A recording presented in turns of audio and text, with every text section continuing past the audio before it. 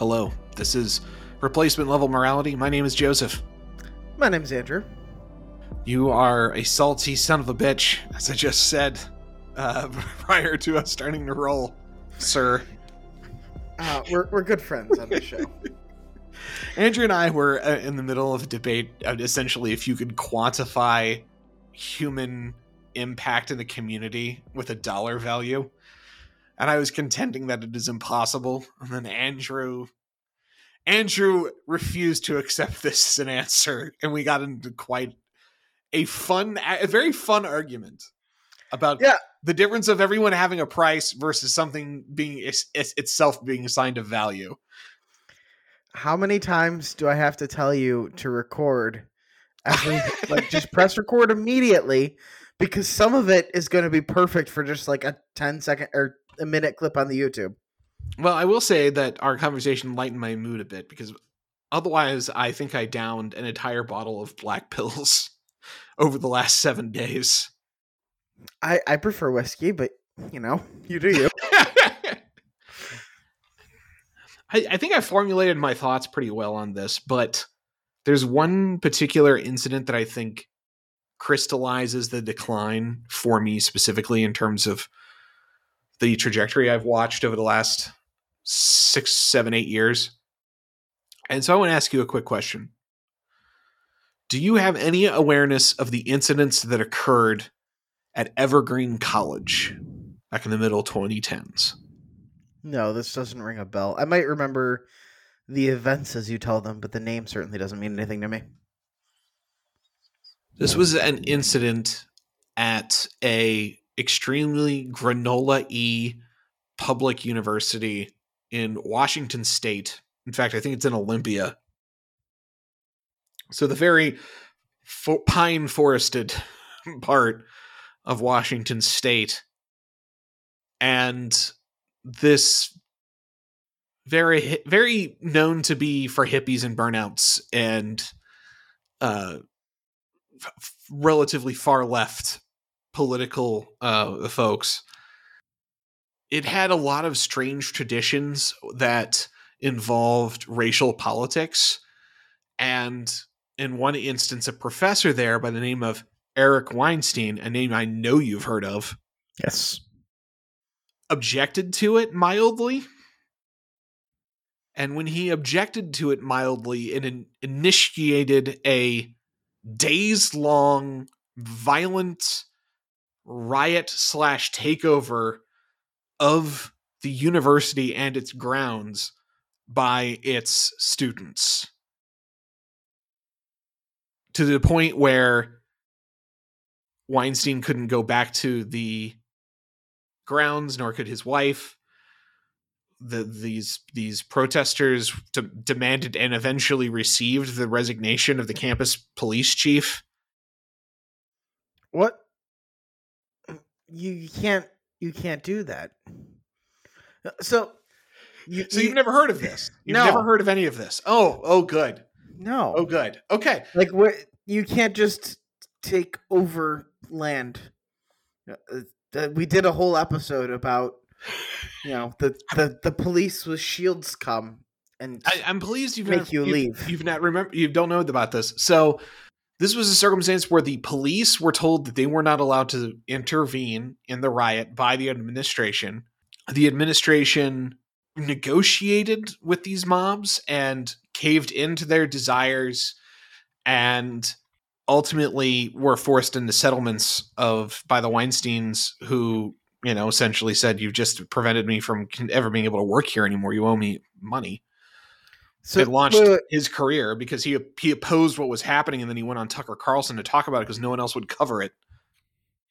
So the campus police was prevented from acting, correct? Correct. What about state police? Like, at some point, you can't just take territory from the state as an occupying force. I think there was a lot of wariness because after the initial rush of violent incidents, there wasn't any violent incidents on purpose. So the state police didn't have cause to intervene necessarily. It was a very nebulous circumstance where there was a standoff, and ultimately it was essentially solved by the campus closing until the end of the year, and everyone just had to go home. And that's how they kind of broke it up. But if And Weinstein had entered, he would have been attacked. yes, almost So assuredly. there's a threat of violence. Mm-hmm. Seems like that's something that cops should do something about. Just credible So threats of violence. this wild nonsense occurred, right? It became a big story, but mostly in right-wing media circles, because the left-wing media obviously found this all extremely embarrassing.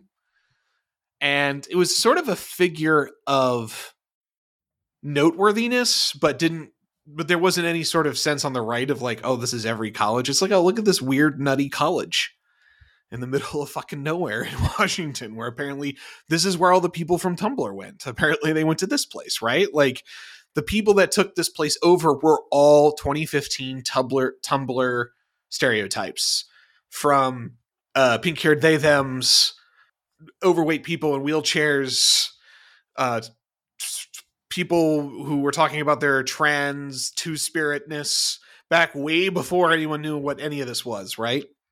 Can't miss this stuff now, right? Like, this stuff is out in front, and whether you like it or not.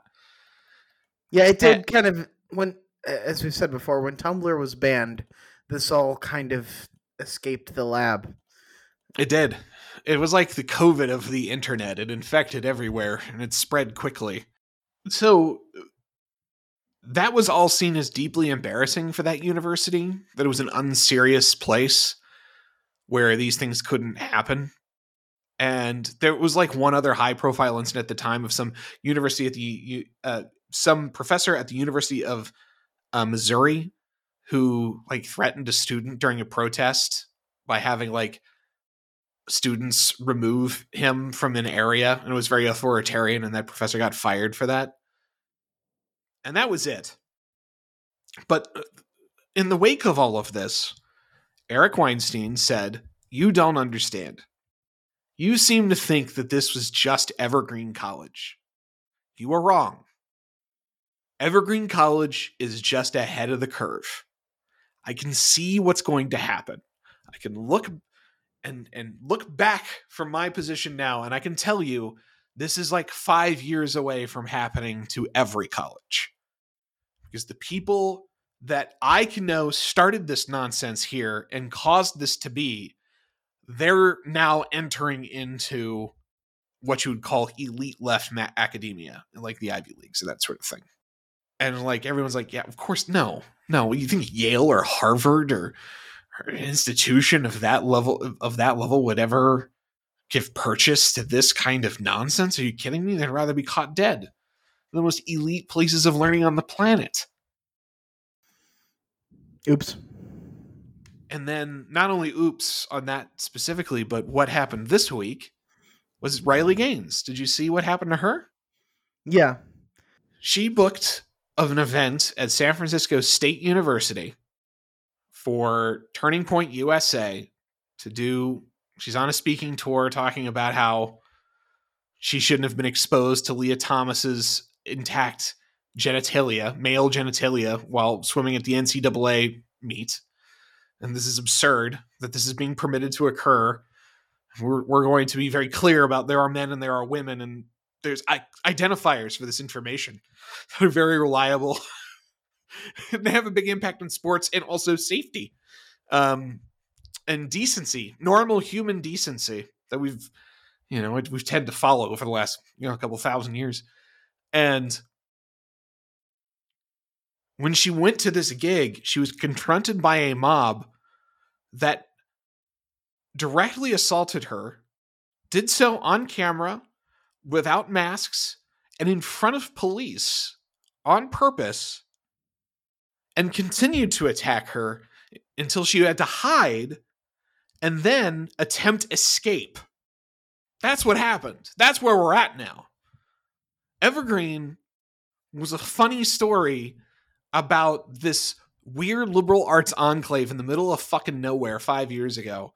And now you've got a mainline California institution, not only part of the UC system, but part of the public education system of California, where if you try to have a conservative speaking event featuring discussion that like there's differences between men and women. If she didn't get a police escort out of the building, that mob would have beaten her to death. Probably. It seems bad. It's why it's like there's.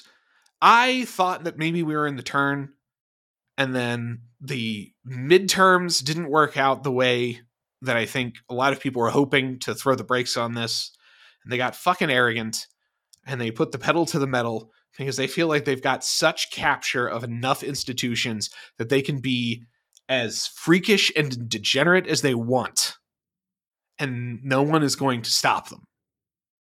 Because only their own side can, because they control the institution.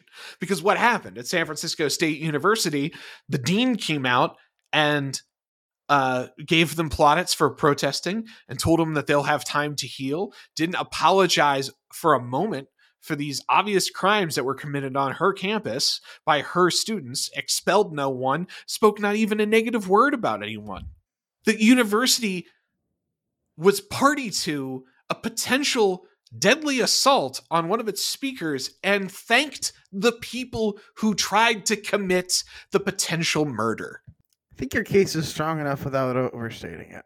I don't think I'm overstating it. Potential murder, the odds of her getting beaten to death without a security escort are pretty high. We've already established that. Are pretty high. Yeah.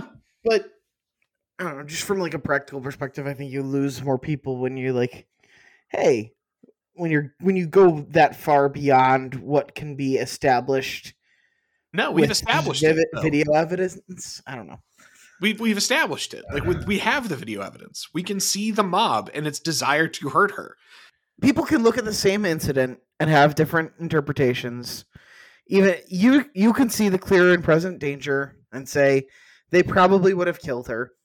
Most people have very little experience with mob violence and like don't have that much danger, that they don't have that good of a sense of how dangerous a mob is. They're like, oh, nobody there wanted to kill her. Like, yeah, we agree nobody wanted to kill her, but then she wound up dead. Like, and then suddenly there was just a lot of violence and there wasn't a lot of control because your lizard brain took over and no one had to go there the intent of killing someone to find up killing them, because that's how humans work. Yeah. And to continue the prosecute everyone theme of the show, I think if the mob on January 6th like found AOC, they probably kill her, even though if you asked any of those individuals prior to that event, are you hoping to kill AOC today? They're like, no, what the hell is wrong with you? Like that. Exactly. I agree. That's why you can't have that. That's why that was so completely unacceptable. I agree that that's how mob dynamics work. I just think your case is stronger if you just say, hey, this is an assault and this is completely undisputable. Anyway, that's kind of a I don't think it's overselling it for this reason, and this goes back to why I ate all the black pills, because this is the point. This is what they're attempting to create. They are setting the groundwork to be able to summon mobs, and for mobs to be pointed at the things they want them to be pointed at because they can see its power, right? If you're a potential conservative on the campus of San Francisco State University, are you going to share a single fucking word of your opinions to anyone? Anywhere? No. I mean, that was also true of a lot of people with like vaguely right of center views when I was in school. Like it's well, there's a difference between I don't want to get into an argument and I don't want to get stabbed. Like there's a big jump between the two. I understand not everyone has a confrontational personality so that they can have a discussion with someone or even a real like heated exchange with someone over things they disagree about. Like I can do that. I like that, but that's an acquired taste. I definitely do not wish to acquire some mad stabbing motions. Like I want to stay out of that business. No one wants that. So you just don't have this. You just don't say anything. But even 3 years ago, it wasn't, I'm afraid of confrontation. It's, I'm afraid of my career being destroyed, right? Like the the attacks on J.K. Rowling and Dave Chappelle were not to try to silence J.K. Rowling and Dave Chappelle. That's not the point. The point was, this is what we can do, and you don't have FU money like they do. So you have to shut up and bear it. There's a difference there, but it's not that different to like, we will destroy your life by making you unhireable, and we will destroy your life via threats of physical attacks. But neither, like, obviously both of those are very bad. Uh, I hot takes here. Hot takes. regardless if you choose to see the event as darkly as I do or with a slight touch of cream as you would, the end result is the same, which is we are in an acceleratory phase.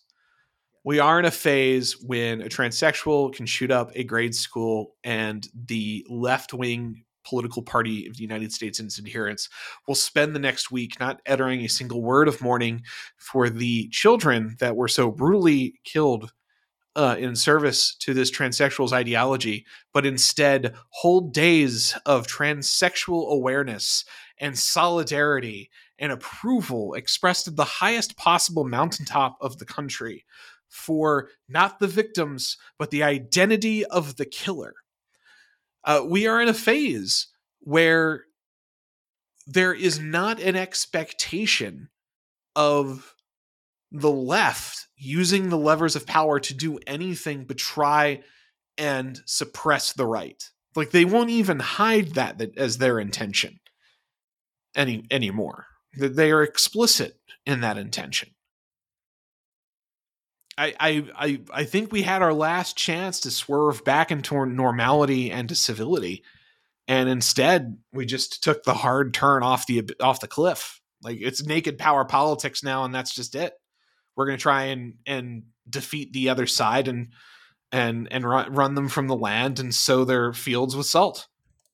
That's a strong reaction to a midterm election. Nobody cares about midterms. That's not what. Like, I voted against Steve Chabot because screw you, because you didn't legalize weed. Like, that's not what the midterms meant. I'm not talking about like most voters, though. I'm talking about where the people who run the institutions are going. They don't fear losing anymore. Sure, but again, they have been restrained by the thought that they could lose power. They are now convinced that they can't. In most of the Cold War, a lot of university professors were on the wrong side. A lot. Oh, yeah. Oh, yeah. People in the heights of power being insulated from the real world is not a new problem. And like, so I want to start by saying, like, I'm 80% of the way with you. Like, this is all very bad, but you have told me for many years of my life that it has to get worse before it gets better. And if there is to be a turning point, it was not going to be with a zero number of assaults. Like, this was priced in. That people had to realize how bad it is, that you can't go give a talk. And it's barely a news event on the mainstream media. That has to happen, but at such a large scale that its loudness is unavoidable. Like, it doesn't matter who your media interlocutor is. You just see it. You just know it to be true. And a school shooting with 6 casualties is not loud enough. No. I'm sorry, it's not.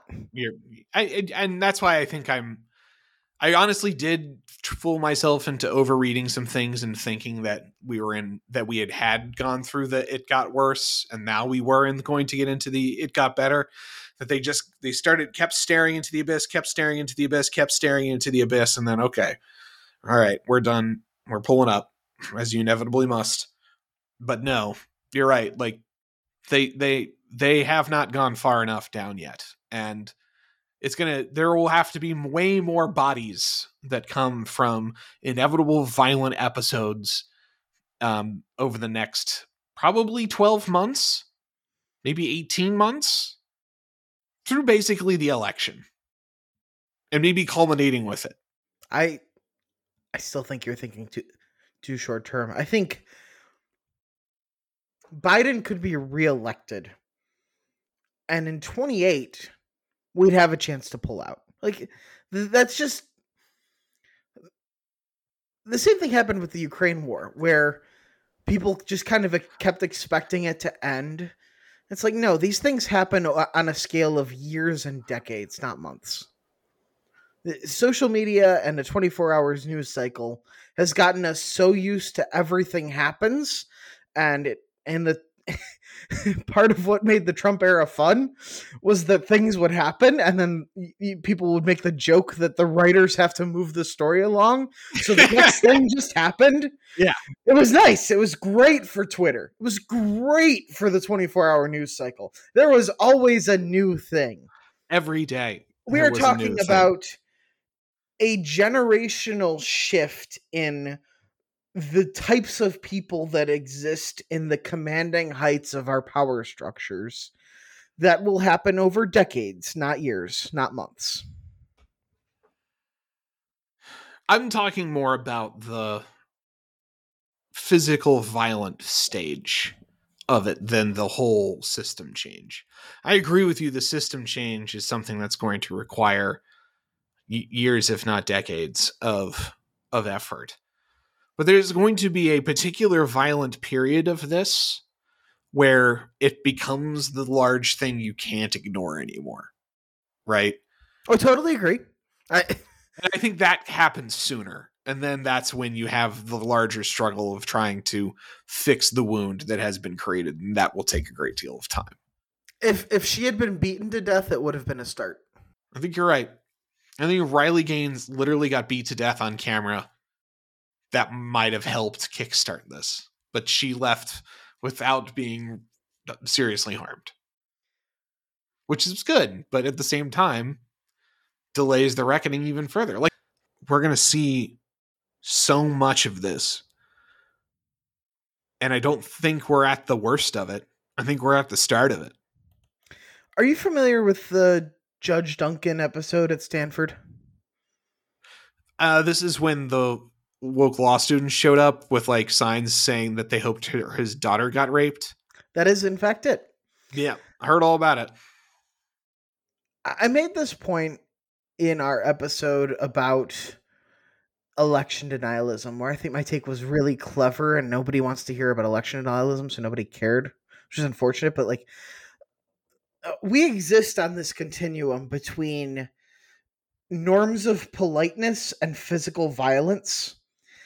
And when nobody gets expelled for holding up a sign that says, "I hope your daughter gets raped," that sends you further down the path towards physical violence, because, well, there sure aren't norms, and we are a species that is aspiring to be better than a bunch of tribes throwing rocks at each other over control of resources and sometimes succeeding. That is the kind of ignorant thing that only a spoiled rich law student without children could possibly say and not understand what they're saying.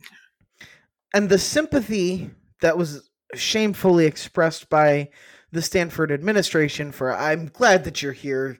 I understand why you're upset that someone with views that you disagree with is on campus, and we're going to punish none of you." That can exist in a world of peace.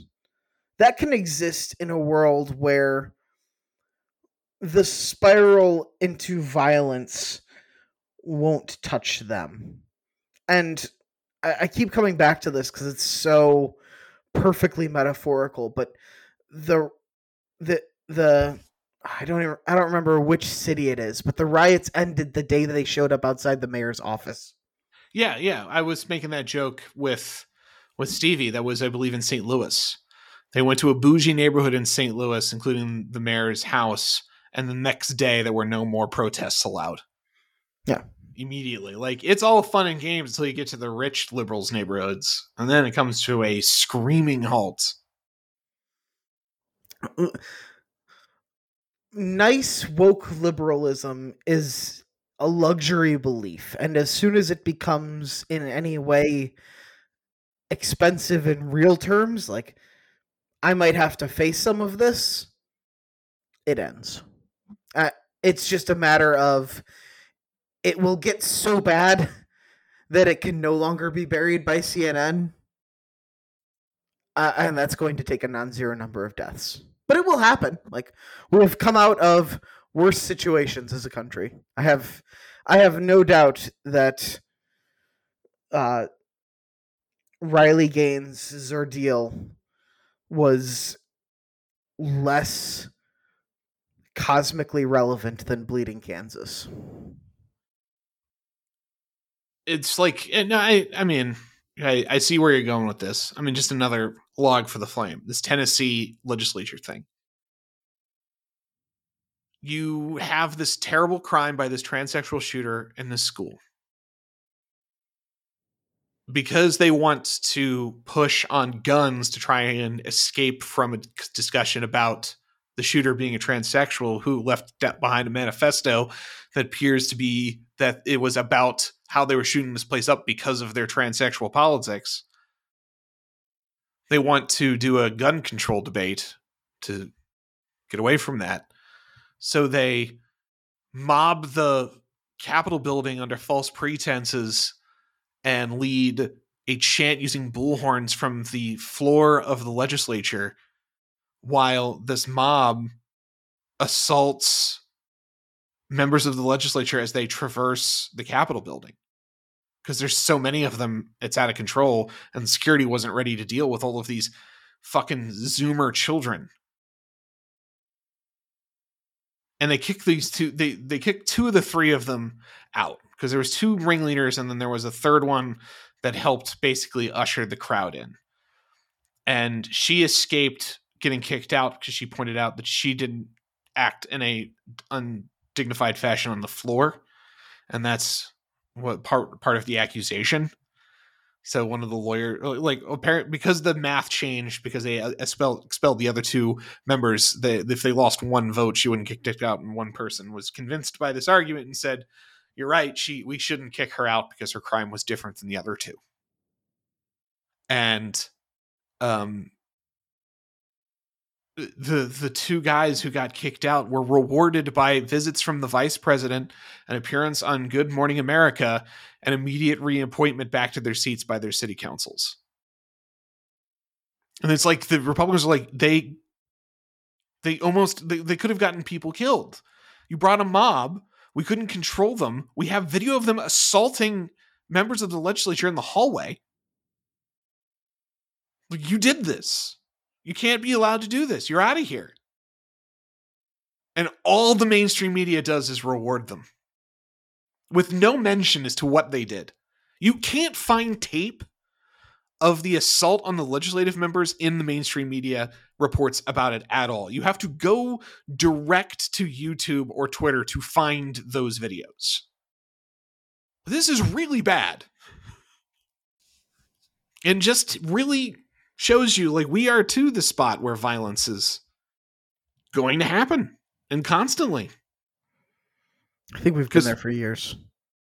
I'm looking right now at a tweet of these three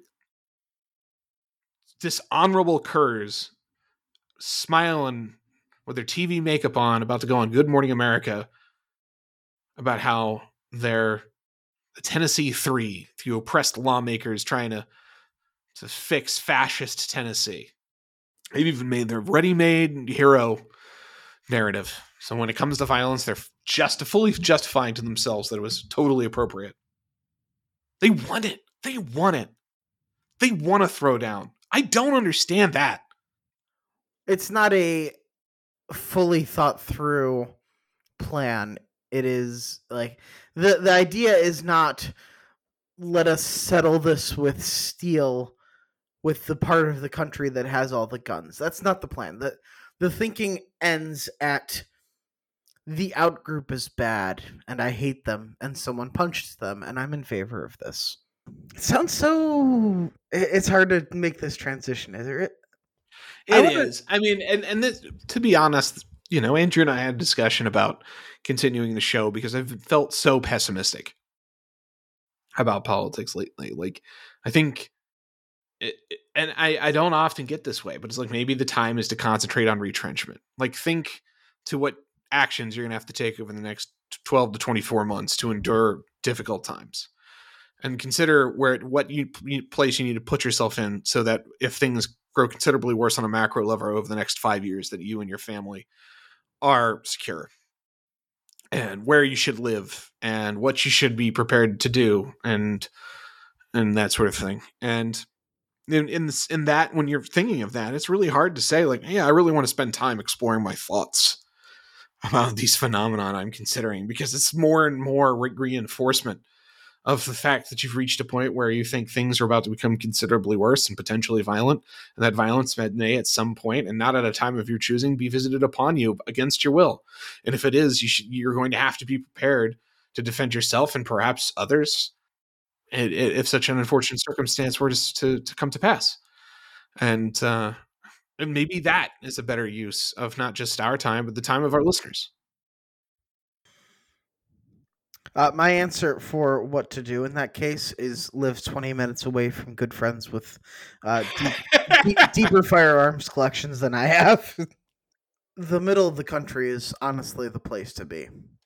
I mean, we are in the exact spot if you want to be and snug like a bug in the rug. People will be fighting each other in Pennsylvania, and the Californians, that the sea of red just outside the cities, there'll be violence there. Yeah, the ones growing all the food. Like doing all the agriculture. Yeah, those guys. Yeah. Yeah. You know what state actually did figure it out in a weird way, or at least has figured it out so far? Colorado. Yes. Let's talk about Jared Polis. Colorado is the only place I've seen that has seen a red state, blue state truce in place. A durable truce at that. Yeah.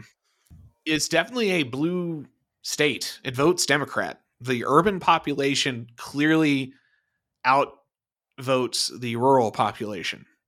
And it's not close. Like, there's always a talk of like, maybe this Republican can win. Republicans don't win there. And yet, I think the state's local politics have remained center to center right in character. Particularly on guns. I thought for sure they would collapse into a more California gun restriction state of mind. And they have resisted that quite significantly. And there seems to be a lot of respect on the part of the urbanites for the people who live in the country, more so than you see in other places. And I don't know if that's because of proximity or what.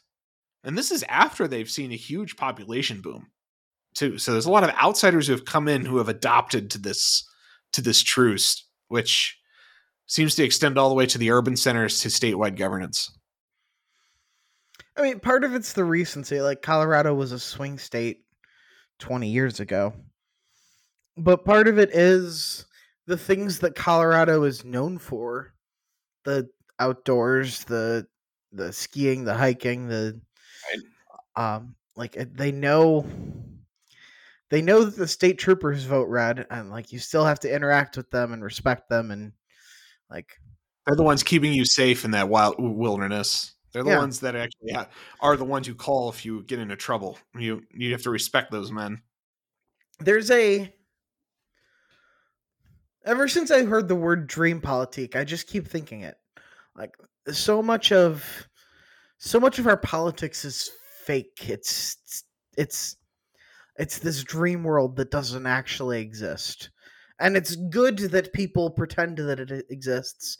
And it's good that people can pretend that it exists, because that means they live a relatively peaceful and safe existence that lets you indulge in those dreams. And they're real. When things get real, they get... we were talking about some trans issue or other, and I said, if we went to war with China, this would all fade so fast. Oh, very true. It would not. It wouldn't enter our mind that like the soldier with the blue hair was the one who pulled the trigger on the J dam that blew up the Chinese tank. I'd be like, yeah, America, fuck yeah!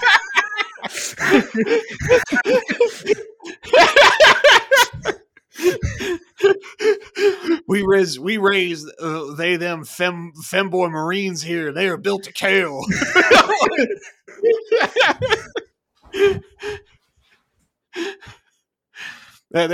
You're absolutely right.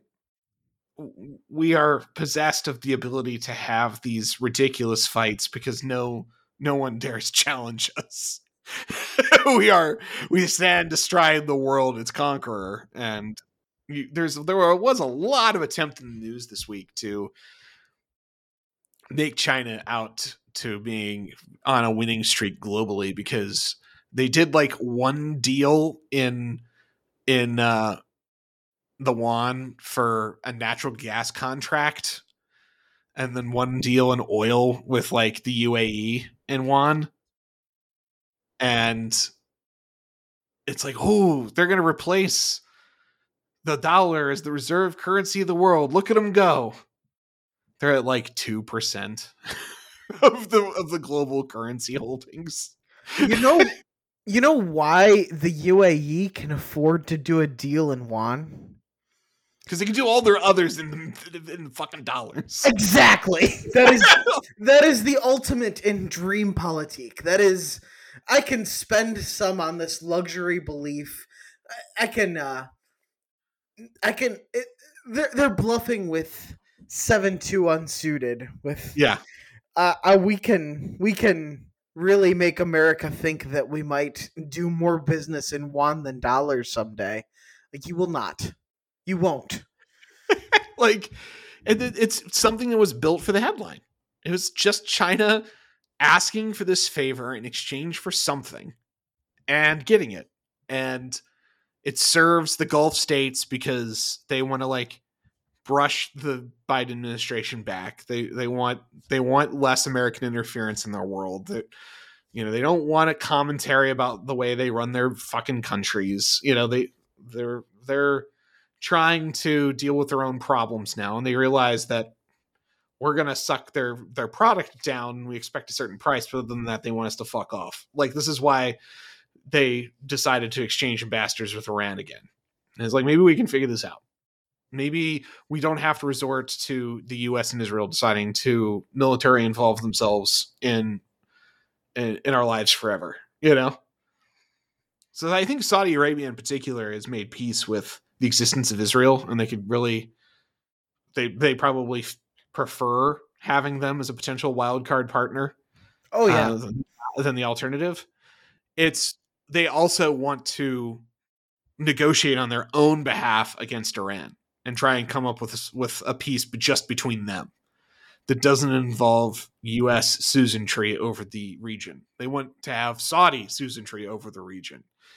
And they can see a path from A to B if they can convince Iran to be a slightly junior partner with them in that regard and give up their conflict, which, you know, frankly, the potential is there because I feel like the religious fervor behind all of this is really gone.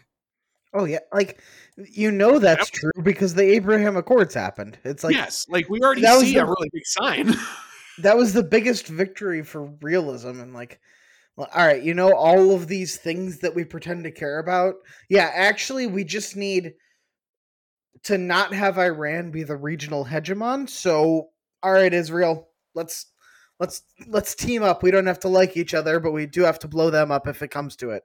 And then you turn to Iran and say, listen, Americans and Europeans don't really want, like, the Europeans don't want to be fucking with you anymore.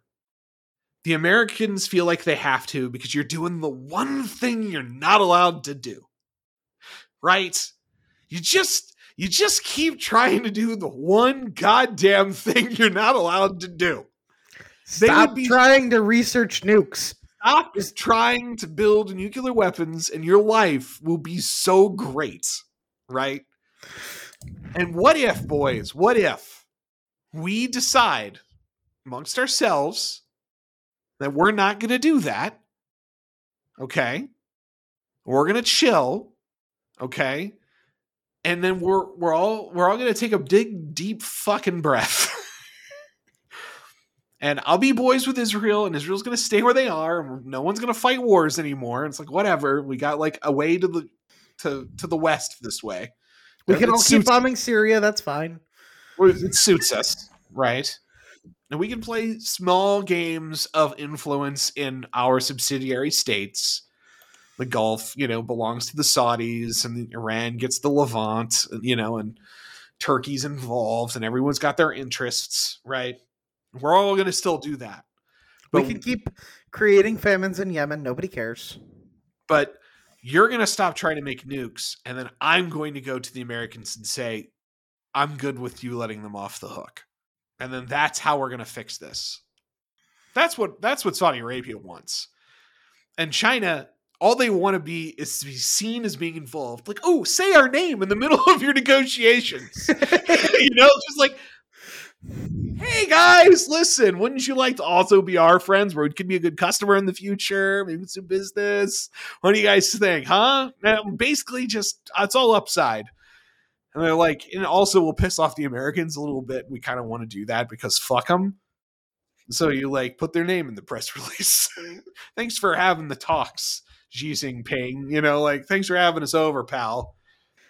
Just to be clear, though, right? Like, this is all hopeless. Like, the real politique interests for Iran and Saudi Arabia to collide are just too strong. Like, Iran doesn't want nukes for the joy of having nukes. They want nukes because Israel has a better military than they do. Well, that's where I don't think it's doomed because Saudi Arabia has put themselves in a position to make a deal with both of them. That's why they haven't joined the Abraham Accords, but allowed all of their satellite states to join them.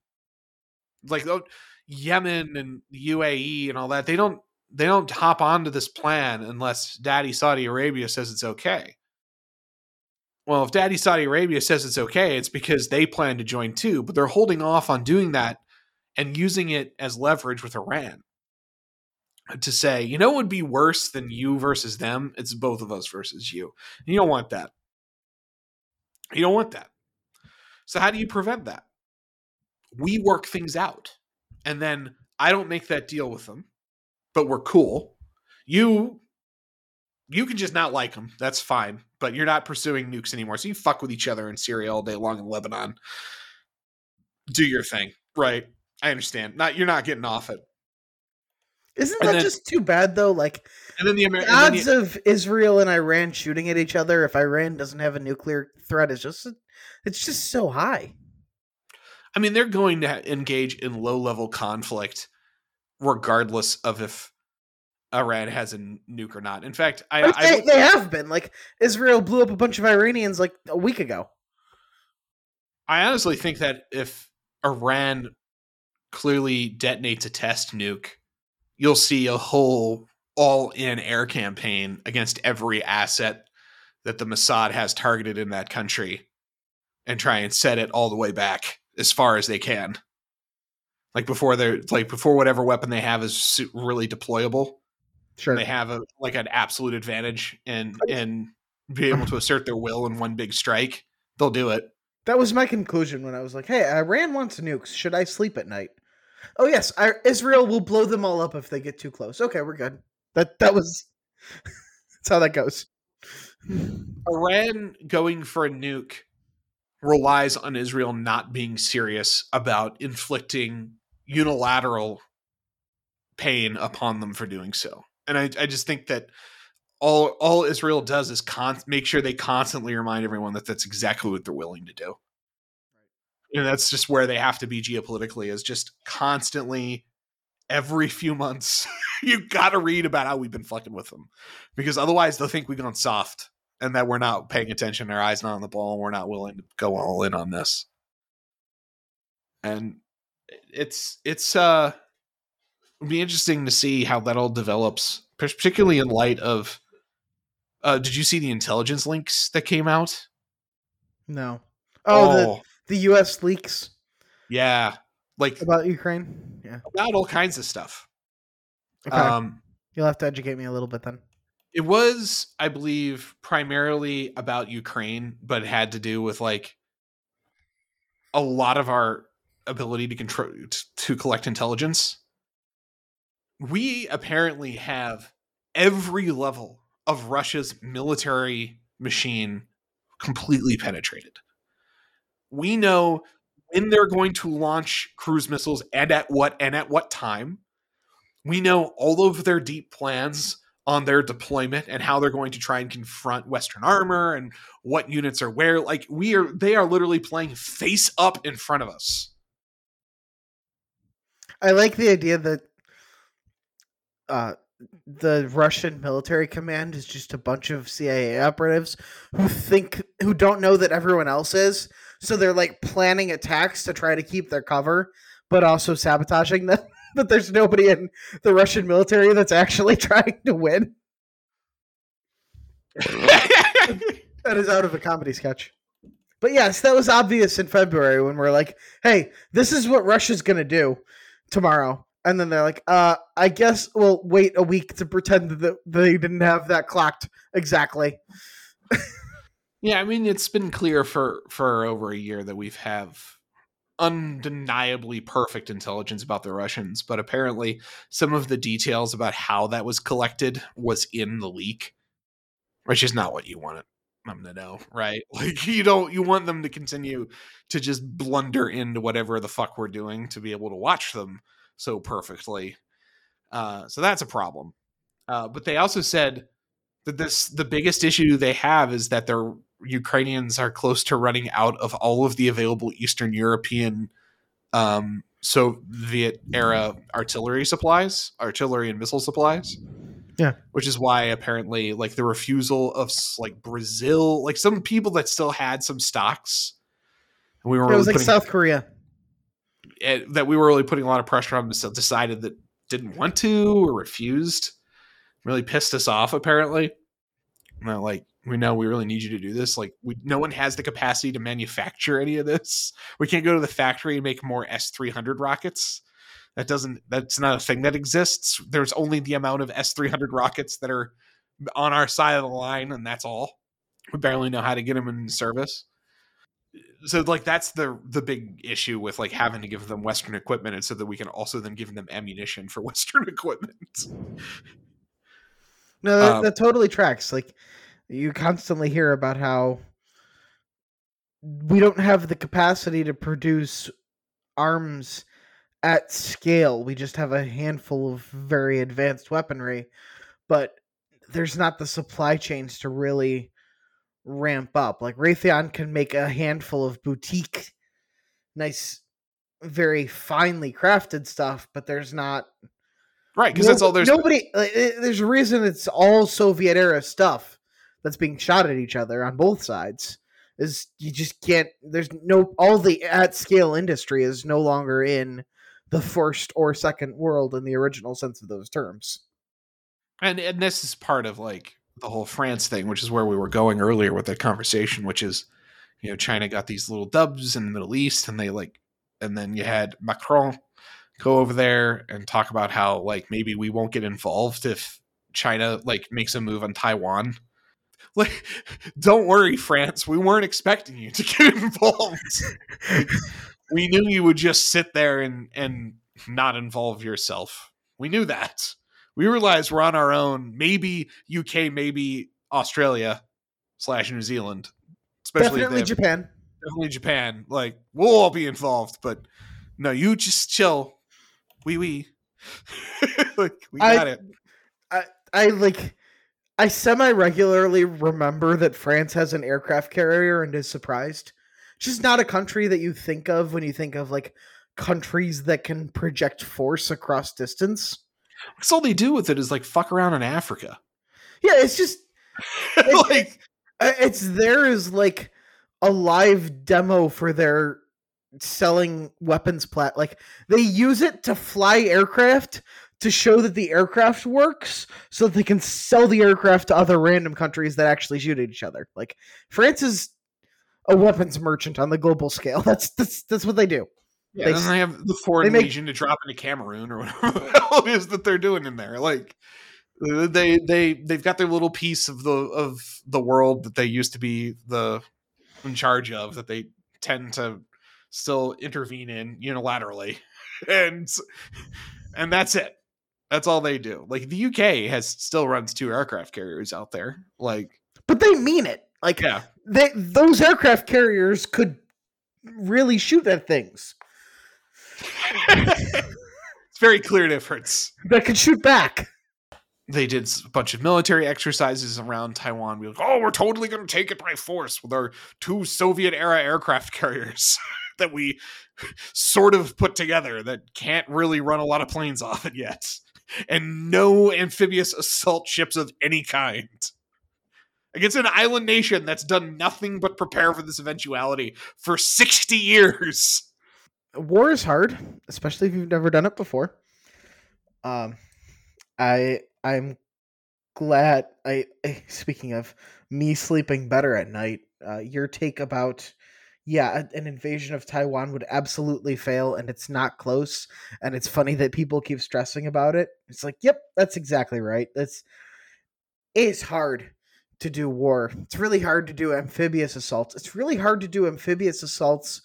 You know, people keep hyping up China's anti-ship missiles as the counter to our aircraft carriers.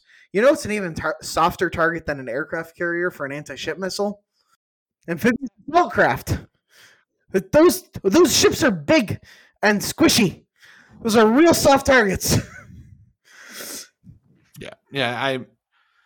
Well, especially because if you could summarize the Chinese plan to defeat Taiwan, it's to surround it with the navy they have, which is mostly antique torpedo boats, and deny passage of any commercial traffic to the island, and then just have all of their dudes get into boats and beach them. As the Chinese plan to take Taiwan assumes 7-digit casualty numbers. 7-digit on their side alone. Like, that's priced in. Just for context, how many casualties roughly has each side faced in the Ukraine war so far? Total casualties from both sides would be like 3 times that, and that's what they would expect in terms of casualties for the Chinese. You know what happens before 7 figures of casualties happen? Armies mutiny. You would hope. Like, we're on the 5th or 6th one of those transports that just gets fucking shot out of the sea. Like you said, they're pretty soft targets. And that's all you've got. Well, especially the little dinghies. I was talking about the big landing ships that the tanks come out of. The big steel ones, not the little boats. It's like, I'm sure they've got some high-tech weapons that'll offer some shock and awe here and there, and then they're going to get absolutely hammered. And then that's not even counting the U.S.'s intervention, which just makes it over immediately. Well, you've seen in Ukraine, because the one thing that could make it work is just total air superiority, right? Like, if you suppress the bunker that's shooting at the little ships, or the platforms that are shooting the missiles at the big ships, if you can shut those down from the air while doing an airborne assault at the same time as all your amphibious stuff, that could work. But that was exactly what they said in Ukraine in February, was Ukraine doesn't have an air force, and Russia's air force can just fly sorties at will. That has not happened. Russian sorties exist, but they're at a very small scale. Yeah, it's hard. SAMs are good. Portable SAMs are really good. Yeah, you can't risk the amount of the equipment or the pilot on anything less than high importance targets, when just some schlub with a $10,000 javelin or a Stinger can put him out. Yep. Because he's flying a MiG-28, and that Stinger's built literally to shoot it down. This has been Battlegrounds with HR McMaster. Thank you for listening. I would recommend checking out some of the sources that have gone through the leaked docs, because I know that like the leak is probably a net negative for the US's day, I guess, but it Yeah, is so might have gotten some sources killed. yeah, but like it's really comforting in a weird way to see just how good we are at this. Like how much we know, how well we know it, why we know it so well.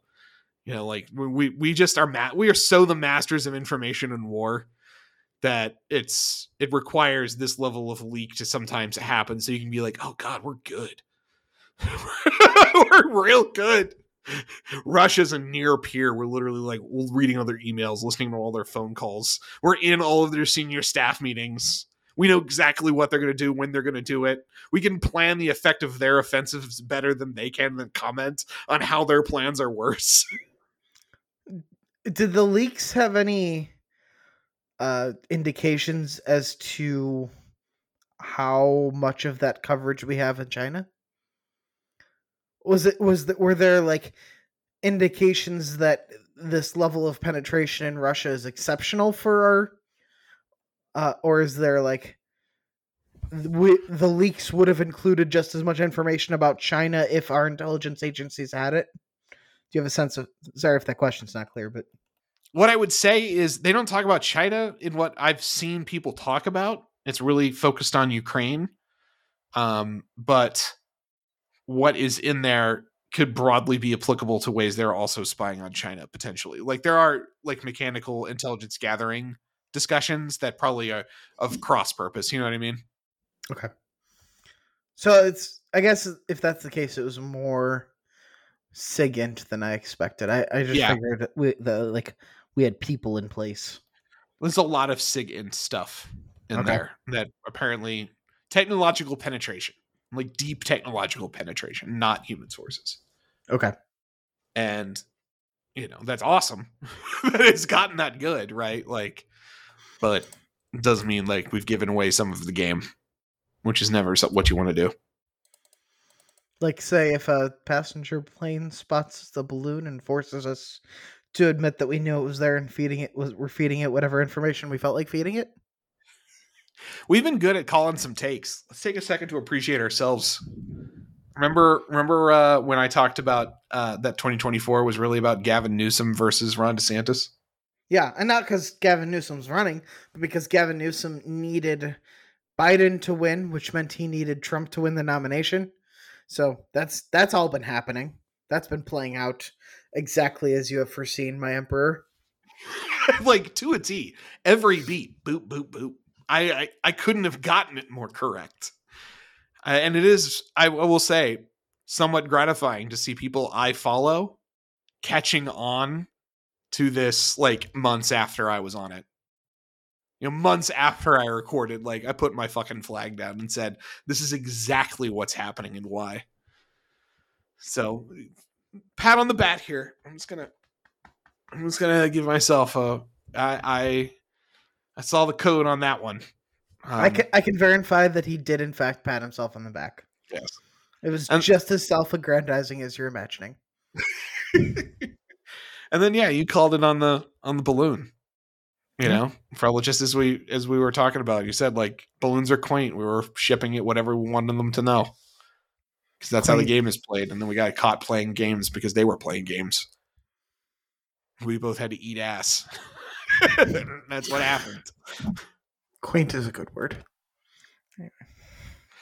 All right, well, thanks for listening to Replacement Level Morality. GG's all around. We'll talk to you again later.